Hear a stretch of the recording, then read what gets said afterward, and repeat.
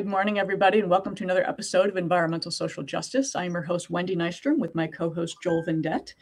And today we welcome back both Kim and Betsy from Other Lives Studio. Welcome back, guys. Thanks for having us. Of course. So today's topic is actually a very important one. Most people don't realize that in the world of fast fashion, there's a lot of waste generated, there's a lot of pollution generated, and there's a lot of social injustice that happens. So you guys are going to talk about what the Fashion Act is and why that is important. So could you initially explain what the Act actually does? Mm-hmm. Betsy, do you mind if I jump go in? for it. Yes. Okay. So I just want to have a disclosure. We support the Fashion Act. We're not affiliated with it, though, but totally believe that it needs to be passed. It's currently in assembly in New York State. So it was introduced last year by Senator Alexander Biaggi and Assemblywoman Anna Kelly's, and it aims to regulate the global fashion industry by targeting companies that have revenue over $100 million that operate in New York. But by nature, those companies are global. So they're looking at all of the different ways that they're impacting the environment, from their carbon emissions to their social compliance mechanisms, all of these kinds of things. And it has sort of three main components, which is disclosure, verification, and then enforcement. And it's enforced by will be enforced, hopefully, by the Attorney General's office in New York. So it's very, very ambitious, and it's actually, there's a similar bill being proposed in Europe right now, but for the U.S., it's certainly the only bill that's looking at regulating the fashion industry. So it could be really, really impactful if it's passed, which is really exciting. Absolutely. Betsy, did you want to add anything to that? Because I have a couple commentaries. Yeah, I'd love to hear your comments, and then we could just bounce. Yeah. So most people, when they think of fashion, they just go to the store, they buy something, they wear it, they throw it away. Yeah. And the thing is, this is a $2.5 trillion industry. Mm-hmm. We have, when people think about fashion, it just magically arrives in the store, you buy it, you walk home. Mm-hmm. This is actually their supply chains, their materials, there are things either chemically generated or harvested from the land, whether it's cotton, things like that. Mm-hmm. And then it's manufactured. And then there are people manufacturing it, harvesting it. Then it's transported. These are all emissions. These are all CO2 gases. Mm-hmm. Then when that processing happens, when the garment's bleached or dyed or manufactured, put together, there's chemical waste constantly dumped into our waterways, dumped into our soils. And people in labor, we think, oh yeah, you get paid by the hour. Well, some people pay their people by the garment made. So if you're slow, you're paid less. If you're fast, you're paid more. That is undue stress. That is undue well-being or lack of well-being. And it becomes a psychological issue to most people to work faster, faster, faster, and then you're going to get hurt. So this is vastly important, not only just for the environment, for the people involved in fashion. And there are several very large corporations behind it. I'm blanking on all of their names right now. I think Eileen Fisher was one of them. Yep. But huge companies are backing this because and Joel's laughing at me because that's what he does. But this is very important. And Kim and Betsy brought this to my attention. I didn't even know there was a Fashion Act being proposed in New York. I was completely unaware. So the fact that these two young ladies are involved in this and pushing this forward is vastly important. I want to just touch on something that you said. The economic impact of the fashion industry is massive, and the reason that I really kind of did a deep dive on this is I wrote a paper for the Fashion Act for a class I was taking on policy at USC, and I looked at it in comparison to the California fuel efficiency legislation. And even just comparing the fashion industry to the auto industry, in 2021, the fashion industry was 3 times larger by revenue than the auto industry. And when we think about all of the regulation that the auto industry has to keep us safe, to audit manufacturing, to the unions that protect the workers, and fashion has none of that, none of it. It's mind-boggling. And I think that was the statistic that's really stuck with me, because fashion just really gets away with murder, literally. I was going to just say literally. It's just time for that end. And it go ahead, Betsy. I'm sorry. No, and I was just gonna add to that. Like, you don't, what you're saying about how fashion just magically appears to people when they order it online or shop or whatever way they decide to acquire it. Like, so much pollution goes into the development of it, and it's not just what happens within a factory or a dye house. Like, it affects the land around it and the communities around it as well. That pollution affects everyone, including yourself. Like, if the dyes are chemical, in the long run, after you buy it, it affects you as a wearer as well. It affects like the water when you wash it. So this is just kind of like a small blip in a positive direction. There's so much more work that needs to be done, and so much that needs to be amended and just improved with like fashion manufacturing in general. And hopefully this actually gets passed, and we could have a more positive future for this. It's funny. I'm so glad you guys brought up that the fashion industry has not really been regulated. Now, there are two major cases going back to one was early 1900s, the other one was like early 1940s. The 1900 one was seamstresses were often locked in their warehouses while they sewed. You can't leave. You have to keep sewing. And at the end of the day, at like 8, 9 o'clock at night, they unlock the door and then you can leave. Well, in New York, a fire broke out and women were jumping out the window trying to get out, and they died. So a law was passed. Hey, you can't lock your doors. That was the law. Can't lock your doors. Maybe put in some sprinkler systems. That would be great. And then in the 40s, watches are considered a fashionable thing. And there were the radium girls. And that was when radium was discovered. It was glow in the dark. And they would put on the watch dial radium so it could glow.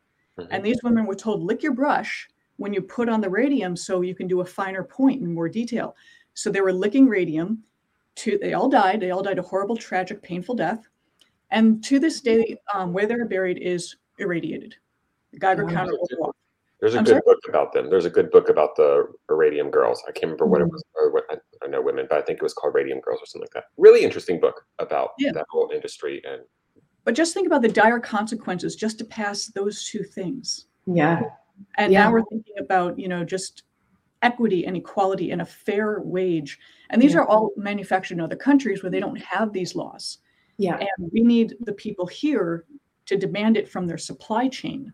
Yeah. To make it happen. That's why this act does have the potential to be really powerful, because it requires the companies that are eligible, so those that make more than $100 million a year in revenue, to map 50% of their supply chain. That's not perfect, but they have to look at the parts of their supply chain that have the greatest environmental impact potentially. And most likely that will be the parts of their supply chain that are in places like Southeast Asia or Africa or South America, where, they don't necessarily have the social compliance mechanisms within their government to protect workers. So hopefully this does have a global reach. That's the goal.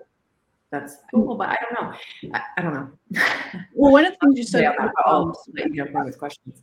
I was just going to say, with the supply chain, that's meaning where you bought it, where they bought it, it goes down line to beginning of time. Yeah. Most people, most corporations will not know past 2. Well, I buy my materials from that guy. This guy buys it from this guy. That's where they end. We're good. They're not going to the full line. So even think of a pair of sneakers, where the laces come from, where the toggles come from, where the metal that you thread it through come from, where's the rubber coming from, where's the canvas coming from, where'd the dye come from. That's how people need to start thinking. That's all circular economy. Yeah. And laws like this, because you guys actually sent me this information, I read on it. We cannot expect people to regulate themselves because they're not gonna. Exactly. And, that's the reality of it. And this will mandate it and enforcing it. But with respect to the fashion, because you guys have shared a ton of information, guys, I highly recommend Googling this. When can we expect things to actually happen? Let's say it does get passed, it becomes an act, it becomes a law in New York. How will that affect places like Los Angeles, like London, Paris? Well, you said Europe already has similar laws in place. But when can we start seeing maybe that affecting change? It's a good question. That is. It's a wide open one, I know. But I think, I don't know. It's a very good question. I think as soon as it's past, you will see the effect. There will be, I feel like, kind of a chilling effect on especially the fast fashion brands, because ideally what this will do is level the playing field, because there's companies that are already doing this, right? There's already companies like Fisher, Patagonia, Stella McCartney, the people who are supporting this bill, who look at their supply chain, are very responsible and try and do the right thing most of the time. But that means that their product is a lot more expensive. So ideally, by mandating all these large companies, which includes fast fashion companies, it will kind of level the playing field in terms of the cost for consumers. Meaning, things will become more expensive because you know that the company's not going to they're not going to cover the cost of compliance, right? They're going to build that into the cost of their goods. Yeah. They want to maintain their margins. And I think so consumers will see it, and I think it will have an effect on how much people buy, because they won't be able to afford like $5 t-shirts anymore, because they won't be $5 anymore, hopefully. But you don't need that. You don't need that. We talk about that all the time. And you don't need $25 t-shirts. You need one really good one. Maybe two. But you do have to think about the families that are trying to just put food on the table, pay for their rent. How are they going to go from buying, and they've got kids to feed and school and all this and these expenses? And it's like, so don't get me wrong. I think it's great to put the rules and regulations in effect.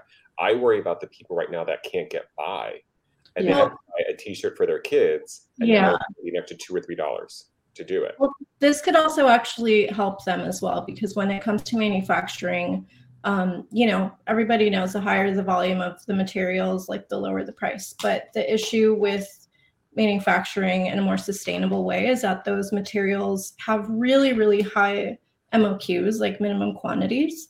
And a lot of brands can't really afford to use them because they would have just so much in inventory, So this would kind of enable more people to have access to, more brands to have access to those fabrics. And the higher the demand for it, the lower the cost can be, because it'll be demanded across different brands. So essentially, hopefully it could have an effect, a ripple effect on more than just big brands that are making these high revenues, I think so. I'm hoping that the behavior that it changes is not just the people who need very low cost clothing, because I think, there's still going to be like the Walmarts of the world. Like they will still be producing goods that will be affordable to the majority of the population. But I'm hoping that it eventually changes the consumer behavior of low clothing utilization, which is a huge problem. We're buying like 3 times more and wearing it 3 times less. And that's actually not like an accurate statistic. I just said those numbers, but it's but it makes sense. There are like lots of studies about clothing utilization that, like, for example, Fisher has done, and we've totally diverged our consumption from utilization. So it's totally out of whack, and we need to get back to a point where we're actually wearing the things we have in our closet, because I think that all of us are guilty of that, no matter how conscious we are. Exactly. I have 3 closets. It's pathetic. We all need to wear more of what we have. And I'm really hoping that just becomes standard consumer practice moving forward. Yeah. And we definitely overbuy, and we talk about overconsumption quite a bit, especially with clothing. We buy stuff we don't need with money we don't have to impress people we do not like. But to add on to Joel's comment of, what about the family that can't afford it and they need the cheaper clothing? Mm-hmm. That's a catch-22, because then what about the people in other countries that are poisoning their own drinking water supply so they can manufacture those clothing, poisoning their soils that they grow food out of, contaminating their air? Which there is no perfect answer, but maybe if we found that happy medium and found that middle, because we're a world of extremists lately, and we just need to start finding that neutral territory. Well, it's like Kim said, it's like, I think everything will be, hopefully, in an ideal utopian world, which I personally don't think exists, but people will reevaluate their spending and their behaviors. But I will say, when there's a commercial on right now where they're talking about a certain company that does internet speeds, and I thought about you guys the first time I saw it, because I'm like, what the damn hell? Because they're talking about how, for the fashion designer, you can do new trends all the faster and get them out to the public faster. And I'm like, okay, here we go. Totally. But the thing is, it's interesting because we're used to, if I don't get my delivery in 24 hours, I'm annoyed, for buying things online. We're so used to this now world that if it takes 4 days to get to us, we're like, well, I'm just going to go somewhere else and it'll be faster. Yeah. That's going to be the key, which is going to be really hard for people to understand, is like, how do I get over this immediate gratification? Yeah. Well, stuff won't make you happy. Let's just put that out there. Buying more crap. I've done it, folks. It didn't make me happy. I've bought plenty of stuff. Hey, I'm going to freely admit that sometimes a little retail therapy is a good thing. And I went overboard. I would go overboard. And I've talked to plenty of women that were, high up in the corporate world. And one woman said to me, she's like, there were only so many Manolo Blahniks I could buy before I realized that wasn't the answer. Well, then she should maybe that'll make her. She actually started a farm in Africa. Thank you very much. And she's blissfully happy. Wow. Good for her. Yeah, she's wonderful. She's a wonderful human being. I've interviewed her in the past. And but now since we've gone through the doom and the gloom and the awful, we're going to talk about what Kim and Betsy are working on and what they do to specifically address this overconsumption that we have. So whoever wants to start talking about what Other Live Studio does, please take it away. Yeah, so what we do is a few different things, but mainly we provide solutions for, overworn clothing or things that are in need of mending or that are just kind of boring. So we kind of teach people how to update their wardrobe, whether it's through mending, through upcycling, through new perspectives on how to wear it, through different aspects of redesign. And we also host clothing swaps, which is another more sustainable alternative to get something new to you, at least. We just did our first clothing swap recently. And we are doing workshops both in person in LA and in Canada as well. And online, we have a YouTube channel that hosts virtual tutorials for the DIYer at home that maybe doesn't live in the cities that we host the workshops in, or that just isn't comfortable, participating in person. We have something for everyone, hopefully. And you do, because I went to one of your jewelry workshops. And yes, I've never done anything like this before in my life. I walked in, I'm like, I don't know how to make jewelry. And you guys had stuff donated. You had a ton of stuff donated that people just had scrap jewelry, excess jewelry, stuff they didn't wear. This stuff was actually kind of nice. I'm not going to lie. A lot of natural stones, a lot of minerals. And I made a brooch and 2 necklaces that were actually really cool. And I was afraid to touch, you guys said, rip it apart, take this necklace, rip it apart. Make it you want. And I sat there for 20 minutes staring at that thing.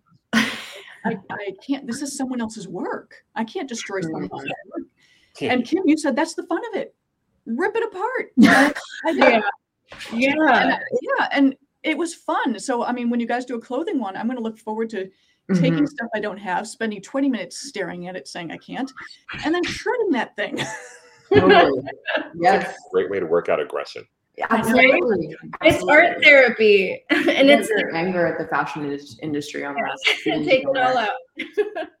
It's really fun because it's such a community space, and everyone gets to collaborate and kind of create freely. It almost feels like we all kind of go back to our childlike expression of creating, without any boundaries really. So we try to kind of create that space and provide inspiration and any insight, but overall everyone does so great with just being given the materials and kind of a brief and just exploring their own ideas. And it's really fun to see what everyone creates. And I saw this one guy put jewelry on his sneakers. And I thought, I would have never thought of that. I mean, who would have been doing that? And he put a chain, and it actually looked really good. I mean, when he walked out, I thought, damn, he's got talent. I mean, that's the thing.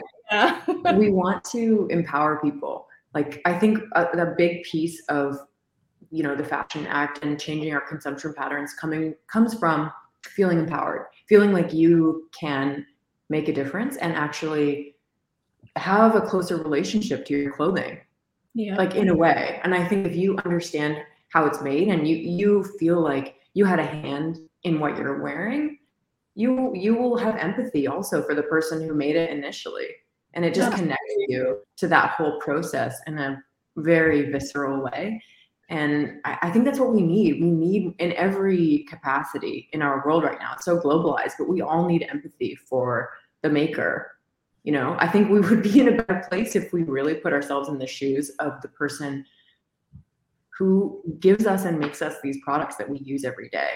And hopefully our workshops are just a tiny part of kind of changing that in people's minds, like giving them that little piece of empowerment and excitement about something that they made with their own hands. Yeah. I think and connection to what you have, right? You know, like it's you're going to feel so much more connected to something you made, and you're probably going to keep it longer and take better care of it.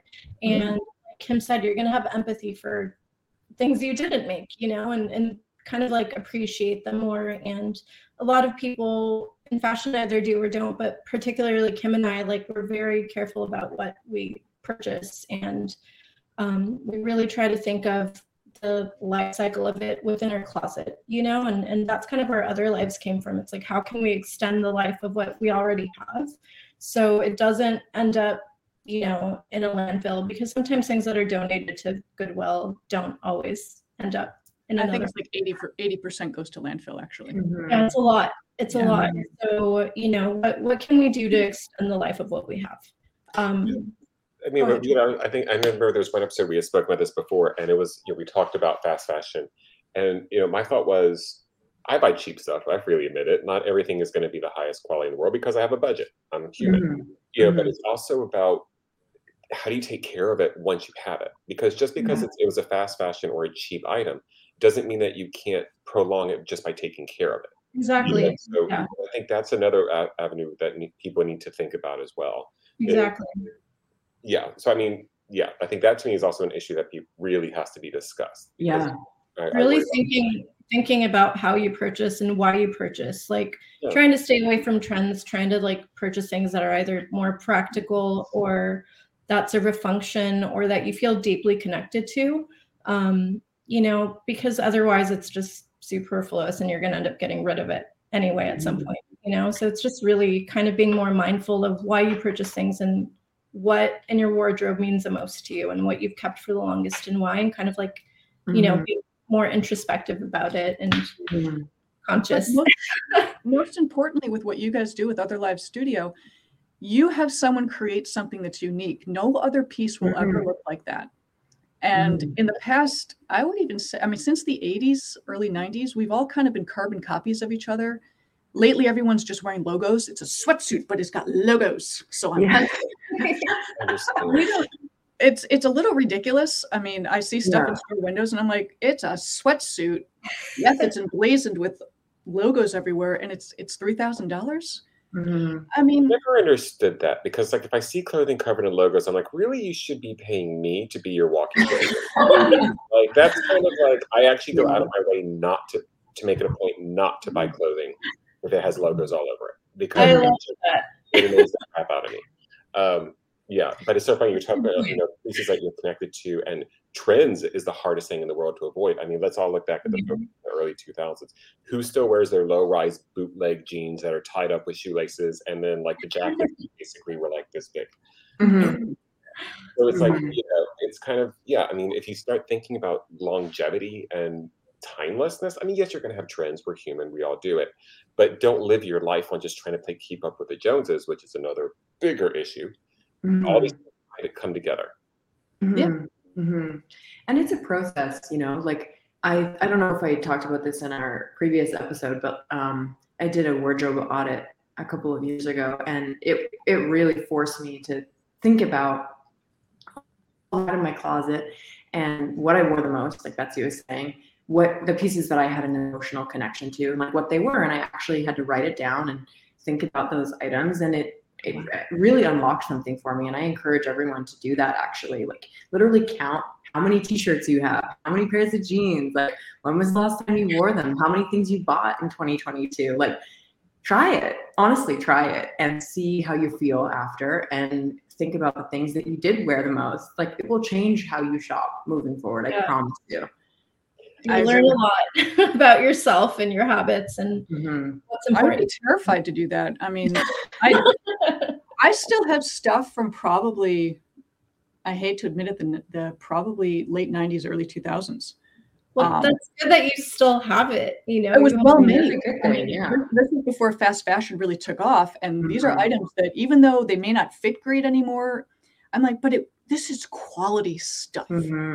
Whereas stuff, you know, I go to the stores now and it's like, oh, a silk blouse for $350, and it's thin and crummy feeling, like it's not good. Yeah. And you know, it's just because of the logo, and that's where we need to stop.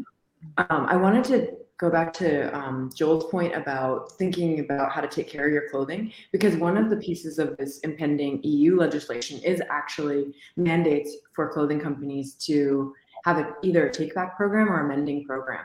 So companies are like required to think about the longevity of their items, which I think is fascinating, and I would love to see more of. It's not included in the Fashion Act, this US bill, but I think that's a crucial piece of the puzzle too, because it's not just on the consumer to try and, like, you know, hand wash all their pieces to make sure it lasts longer. The company should be required to think about that when they're making it. Like, how long will this last? Can it be, you know, washed 50 times and still be fine and not be falling apart? Like, I think that should be necessary. Yeah, that's huge. I mean, if there was a program like that would actually help the consumer, like, I think then you can help. That's when you can start talking to people about, like, this is how we can justify the higher cost. Yes, we know we're going to help people. We're going to help this, but people want to know how it impacts them and their bottom line. And so if there's a program involved where they're saying, like, oh, this clothing, if it falls apart, we're going to take it back. You know, like, I mean, there are certain shoe companies out there that they do that. They do that. Shoes and handbags. Yeah. Some they used to. Some. Yes. Yeah, they used to. Yeah. And they only do it for a set amount of time, and then it depends upon, you've got to do the claims, and they can deny it and all that. You know, there's always a loophole for corporations to get out of things. But that would be freaking brilliant if it to, like, really protect the consumer, to say, hey, it's like when you buy a car. If it's a lemon, there's the lemon law. Like, why can't you do that with a pair of jeans? Exactly. Joel, you just sparked a really good memory of my mother. Who's probably she had a purse, and the stitching started to fray, and she took it back to the store because it was a quite expensive purse. And they were like, well, that's just wear and tear, and you can take it to your tailor, your shoemaker. And she handed it right back to the man and said, I expected more from this company. Wow. So stared that man down, and he said, we will handle it, ma'am. Oh, what a queen. I'm standing. Witchcraft. Oh my God, I love her. And I mean, I tried it myself, 15 years later, and they're like, so we recommend you take it to the shoemaker. I'm like, well, yeah, but this was from your store. I would expect better quality. And they're like, So the shoemaker's down that way. Yes, and your mother is also intimidating. You are not. What? Yeah. Your mother is intimidating. You are not. I didn't do the stare down. Yeah, totally. All about the stare down. She's like little. She's a little lady too. But it's something like you mentioned, like taking an inventory of what you've got, and I'm like, immediately I'm sitting here thinking, how many drawers of concert T-shirts that I have literally never worn. I mean, it's kind of scary, but I'll never get rid of them because those are my memories from the shows. Yeah, and you have an emotional connection. It's I haven't unfolded them in probably 4 years. Easily. Some people have made quilts out of them. They'll just make a blanket or a quilt patchwork. Oh yeah. But I would never use that. Maybe just wear them. Some of them are a bit more fitted than they used to be. Happens to be so. Stupid aging. But I think concert tees never go out of style, so that's actually kind of a good investment. You haven't seen some of the T-shirts that I bought, so careful about that one. Oh my God, we need photos. Oh. Let's see. There's Debbie Gibson in there. I don't have a Debbie Gibson. I have one of my crying ones is Stacy Q. I love that T-shirt. See? There you go. Paula Abdul, a lot Tiffany? of Boy George. No, I never got a Tiffany either. I'm very upset. A lot of Whitney, Madonna, Technicolor. I can go through the list here. No, Joel's a concert guy. I can't do crowds, so I avoid concerts. can't do it. But back on track, Other Live Studio. You guys have events coming up. Would you mind telling people where they can find them, whether they're online or in person, and how they can join you guys? Yeah, so we have a virtual tutorial actually being released today. It's a lacing resizing tutorial on YouTube, and we're going to link it on our Instagram and our website and our YouTube channel, obviously. And we also have a fabric painting workshop where you can either paint on accessories or clothing. And it's kind of like a way to, again, explore your own creativity and upcycle what you already have, give it new life, and maybe cover up some stains depending on what you have. And that's coming in. You know me so well. I mean, everybody has a little spot, but it's July 1st. So mark your calendars. We'd love to have you. It's going to be in LA. Oh, fantastic. Yes. It's going to be that fun. Sounds like a lot of fun. I used to actually paint my clothes as a kid, and I was quickly told to stop doing that. Well, let that childlike fun out at the workshop. I know. Different time of stop ruining your clothing. I'm like, sorry. But on that, guys, please check out Other Live Studio. Kim and Betsy are doing amazing work, not only with just the upcycling and repurposing of fashion, but what they do is creative. It's very unique, and it's suited to what you want and what fits you. So that's what we need to do in fashion nowadays. We need to stop looking like each other. We need to stop the cookie cutter stuff. Do what's right for you. And thank you both, Kim and Betsy. As always, it's a pleasure to have. Thank you so much. So nice to see you, Joel and Wendy. Thanks for having us. Thanks, guys. Yeah, anytime. So, guys, we'll see you next time. I'm Wendy Nystrom, host with Environmental Social Justice, with my co-host Joel Vendette. Again, Kim and Betsy, Other Lives Studio. Check them out. They are awesome. We'll take care. Bye.